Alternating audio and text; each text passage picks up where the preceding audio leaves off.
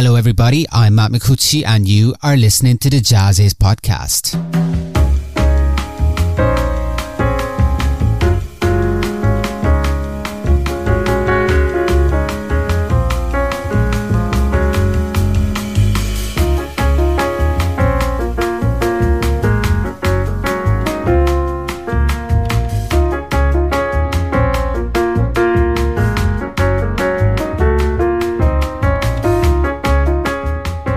Hello everybody, JAZZIZ online editor Matt McCutcheon here, welcoming you to a new episode of our podcast series of conversations with some of the most amazing artists on the jazz and creative music scene today. A series that we simply like to call the JAZZIZ podcast. And it's brought to you in conjunction with JAZZIZ Vinyl Club, a series of vinyl compilations carefully curated by the JAZZIZ editors, and that is an absolute must for lovers of jazz and vinyl alike. And our guest today is keyboardist, composer and producer BENNETT PASTER, one of the most creative and versatile voices on the New York music scene. He's here to share insight into his latest album of all original compositions, Radiance, which feels like a personal love letter to the jazz piano trio. In our conversation, Pastor shares with us how the record was born out of a desire to make an album of music understated, and how its birth was influenced by the trying times of the pandemic lockdowns. He also shares with us his perspective on groove, one of the record's central elements as a unifying force, and why he believes that his music is often a reaction to more complicated trends in contemporary jazz. All this and more in my conversation with the artist coming up right now. So fire up an Audiotini and listen to the audio waves as they fly through the air. This is the JAZZIZ podcast.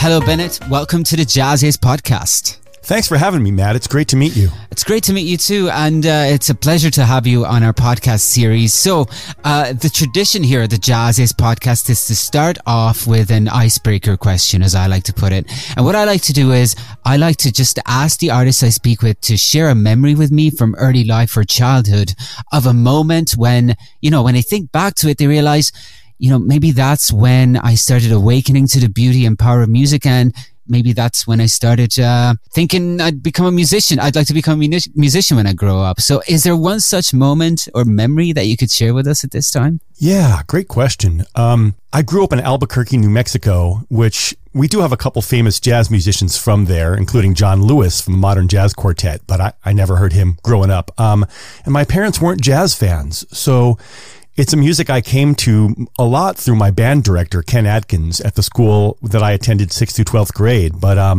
at first I didn't like jazz, and it seemed it wasn't music I'd ever heard. It wasn't on the radio.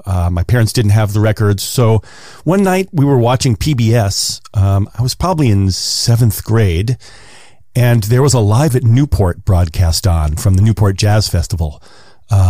And I was just starting to like jazz, so it seemed like something I should check out.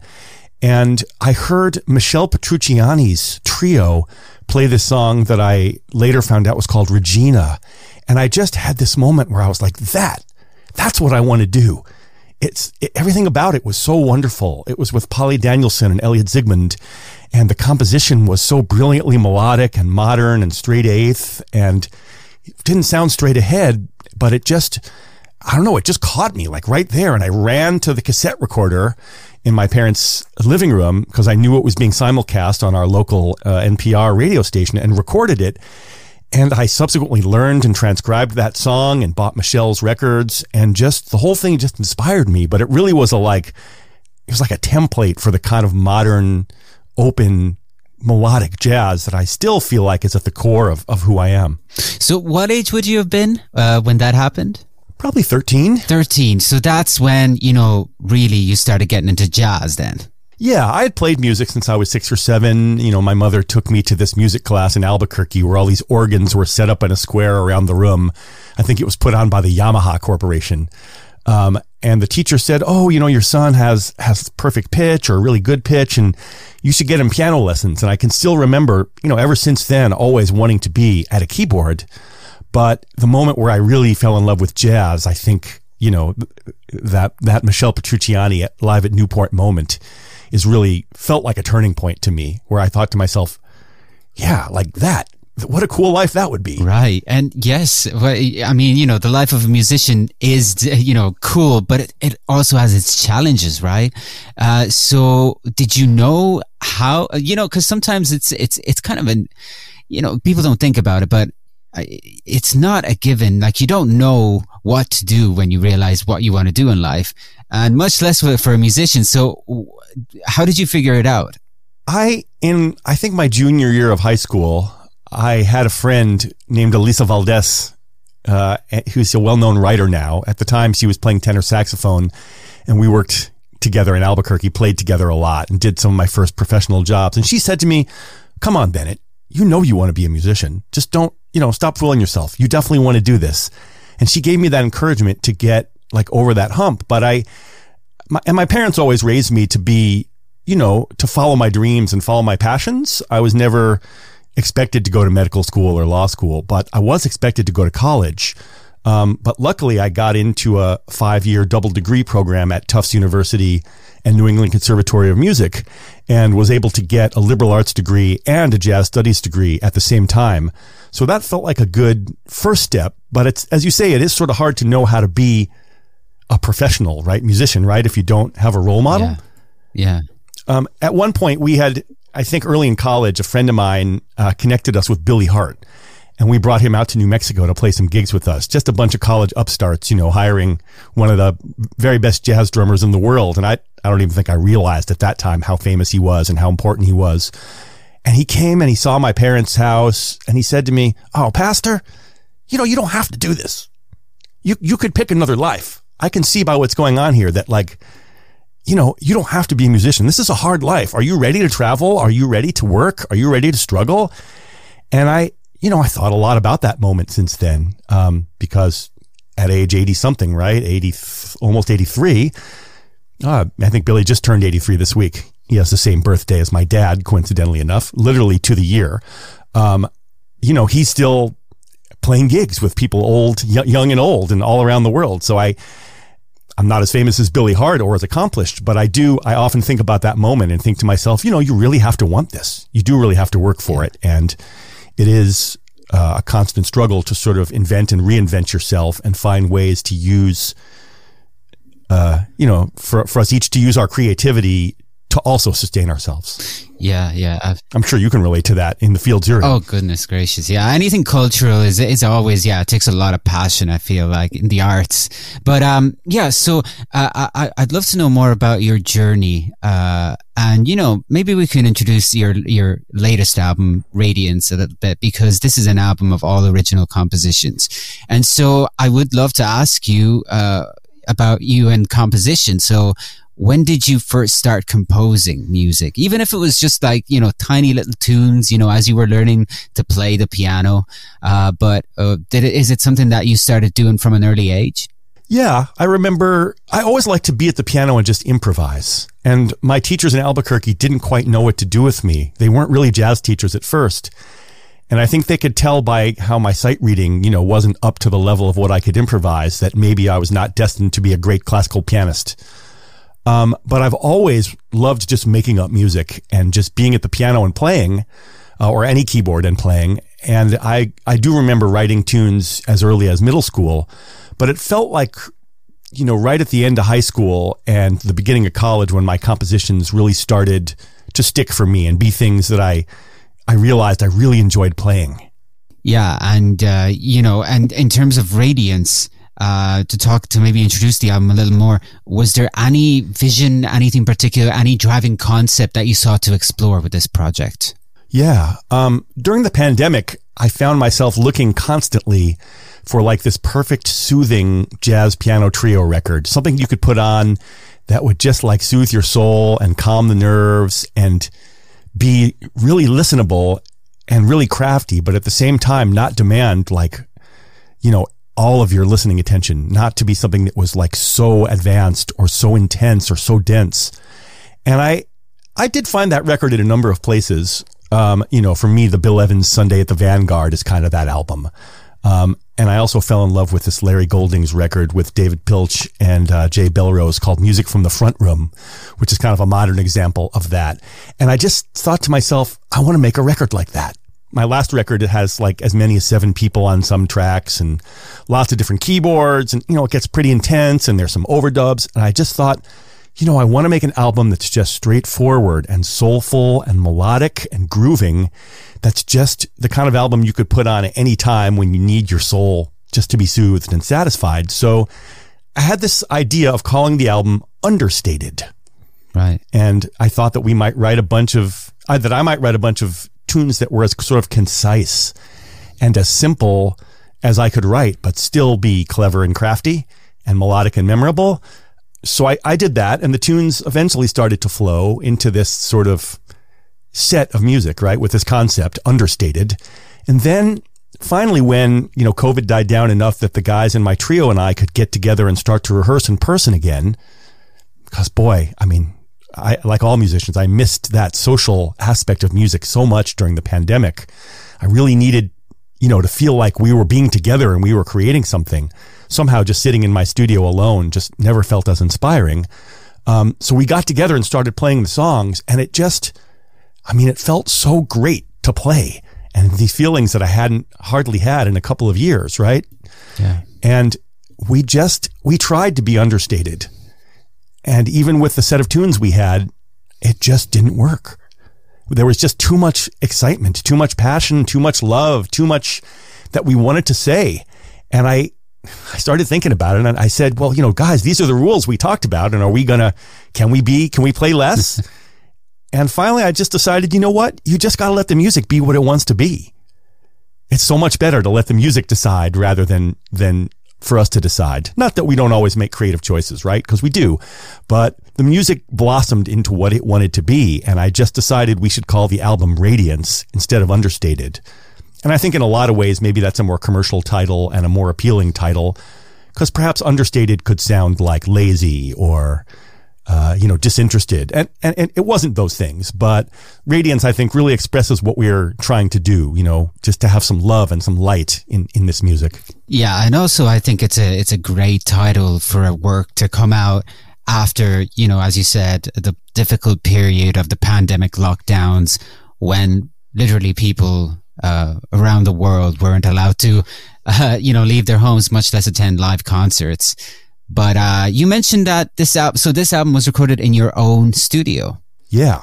I love to work in my own studio, and I love my piano. And there's something great about not having, to be on the clock when you're in the studio, or just to know you can have as much time as you need. And of course, it never really works that way with people's schedules. But we did, we recorded a lot of the record on our first attempt in December 2022. And then we got together again in January, and the bass player had been recovering from a case of COVID, but the date was in the book, and we just decided to do it. And we went back and listened, and we just thought, well, it was okay, but I bet we could do better. So we just came back again a couple weeks later and played a bunch of those same tunes again. I'm glad we had the luxury of doing that. Yeah. But I do love to work from my own space. You do you like prefer it in a way? Have you gotten so used to it that now that's your preferred way of creating projects like Radiance? Well, Radiance is just a piano trio record with acoustic piano, acoustic bass, and drum set. And in some ways, we could have done it in another studio that might have had a better sounding drum room or, a little more space. Like, this would not have been a hard record to make in a lot of other studios here in New York City. But a lot of times the work I do here, if it's, whether for my projects or for many of the other people I record keyboards for, you never know what keyboard you're going to need. And I can go from my vintage Hammond organ to my Wurlitzer electric piano to my Hohner clavinet to my Mini Moog or to any of my modern keyboards and plugins and just have it all right here, plus the Steinways here. So I love being able to work from home for that reason. But for this record, I guess, we almost did go to another studio. We really thought about it, and I listened to some of the records from that studio, and it was very impressive. But we just ended up doing it here, I guess, maybe out of force of habit.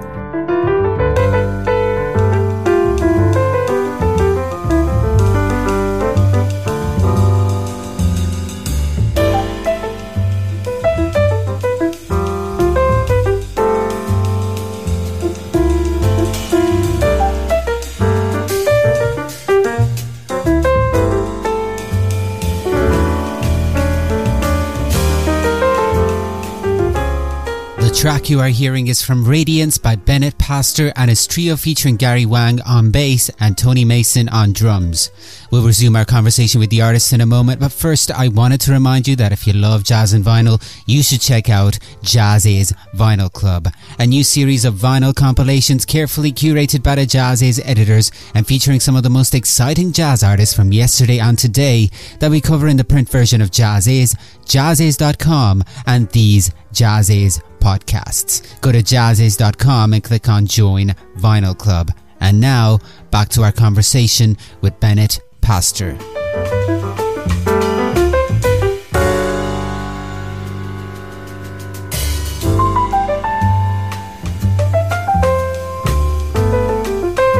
You know, this is a jazz piano trio album. And we talked about, you know, the times of the pandemic, lockdowns and whatnot. But for this to come out after that time and for it to be, you know, a jazz piano trio album, is there some importance to that, personally speaking? Like, is there a reason why you felt like this was the album that you wanted to make with a trio? Because you worked with trios before, but like for it to come out after, you know, the times that we lived through, is there any reason for that? Is this your personal love letter to the jazz piano trio? That's an interesting question.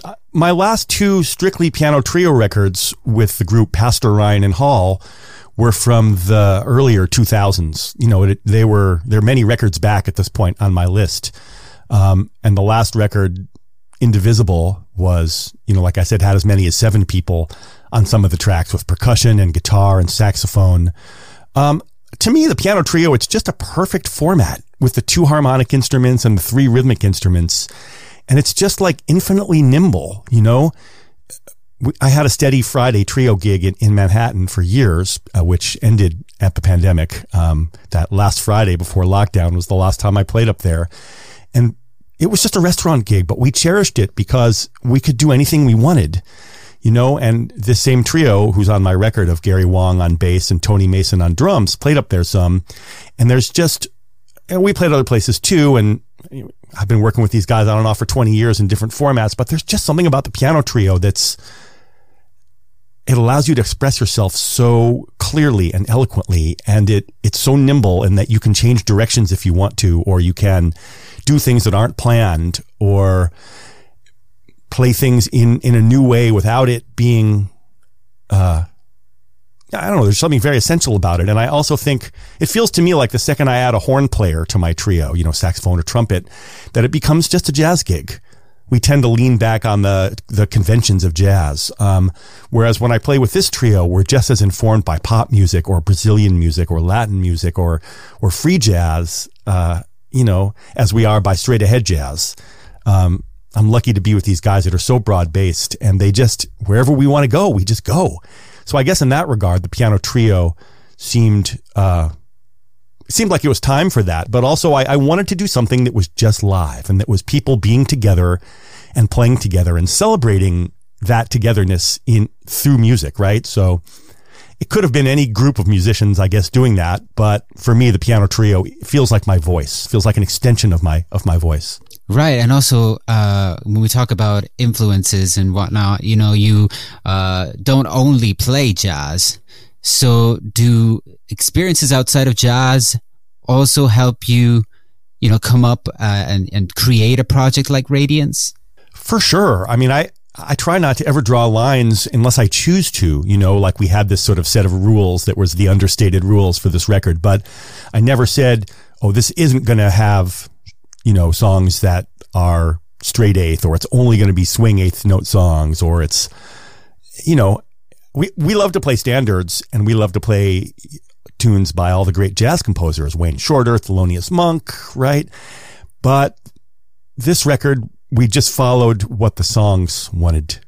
We followed where the songs wanted to go. You know, you mentioned Indivisible, and I remember coming across that album when it was first released, and you had some interesting thoughts about groove. I remember, you know, it was almost like the power of groove transcending cultures, nations, races, and religion, and uniting people everywhere.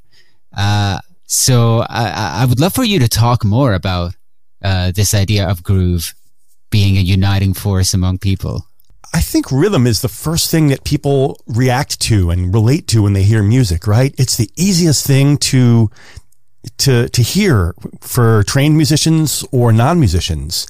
And even if you hear a style of music that's something really new, if I heard a style of music from a part of South America or Africa or the Middle East that I didn't know, I'd be pulled in right away by the rhythm first, right? And maybe then the melody. But there's just something about rhythm that, it puts everybody like in the same framework. It's a graph paper for your existence in that moment, right? And if you're sharing that experience with other listeners, then it can unite you with those people, right? Everyone's tapping their foot and bobbing their head or dancing at the same time.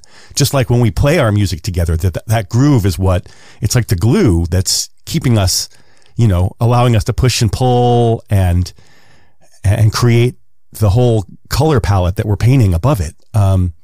So Indivisible was definitely about groove. But I think Radiance also is about groove. And there's really only one song on the record, plus a couple of introductions to two others that are not in a sort of steady pulse and where I feel like, groove is like the prime directive of the album.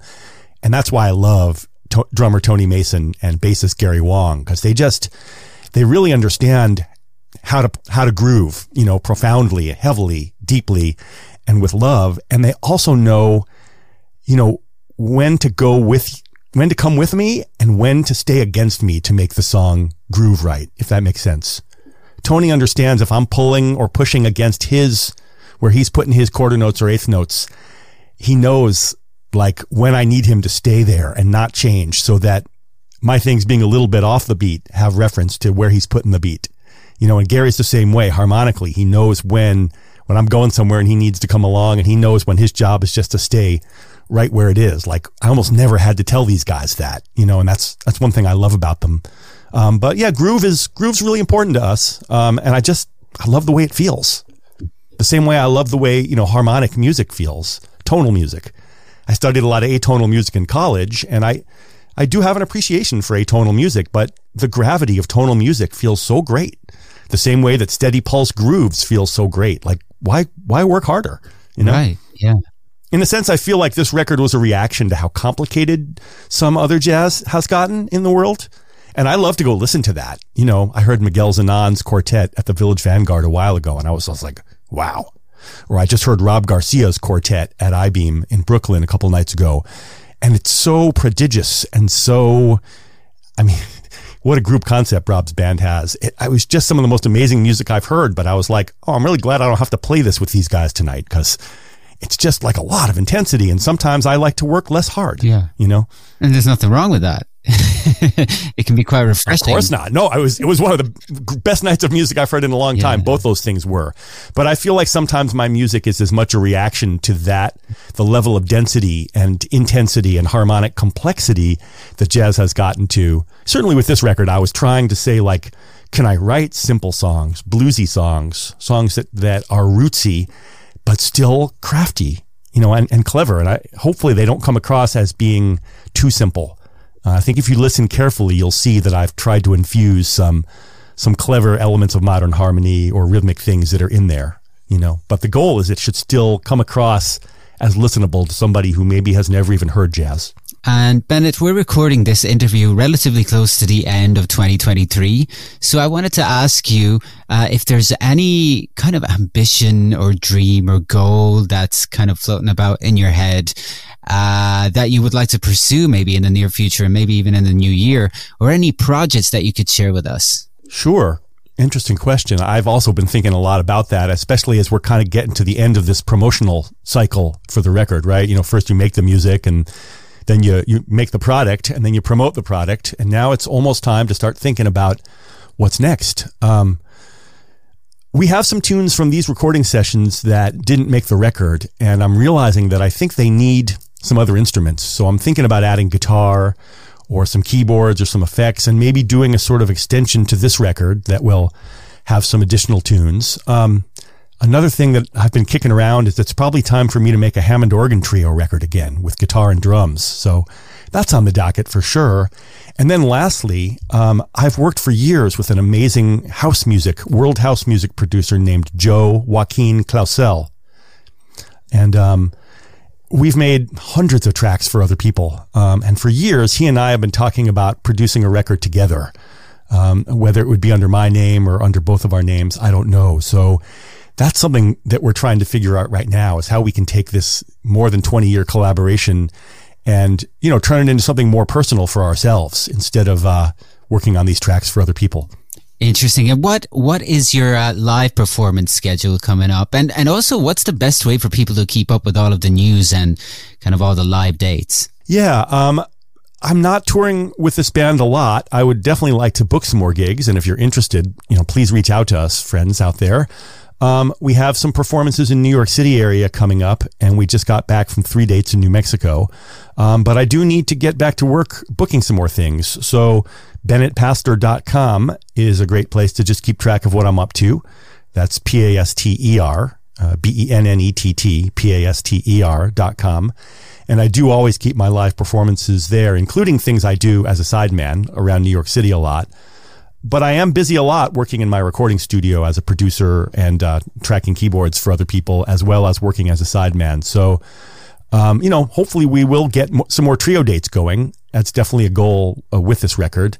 But I'm always busy doing a lot of other interesting things. So please do stop by and have a look and have a listen. All right. Excellent. Bennett, well, thank you very much for joining us. It's been a great pleasure chatting with you. Thanks a lot. Thanks for having me, Matt. Appreciate your support.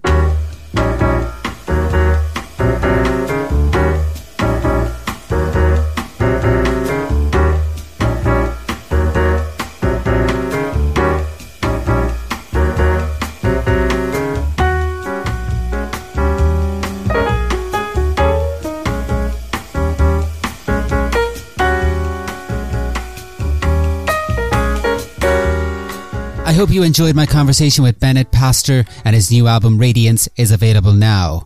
And if you love jazz and vinyl, be sure to check out our JAZZIZ Vinyl Club. Join the club and we will send you 4 premium limited edition colour vinyl albums mailed directly to you. Just go to jazziz.com and click on Join Vinyl Club for more. And as music from Radiance by Bennett Pastor plays us out, I encourage you to keep an eye out for more JAZZIZ podcasts, our print magazine and other great content available to you on our regularly updated website, jazziz.com. And if you like what you see, you can always subscribe for more. Till the next time, this is Matt Micucci signing off. See you soon.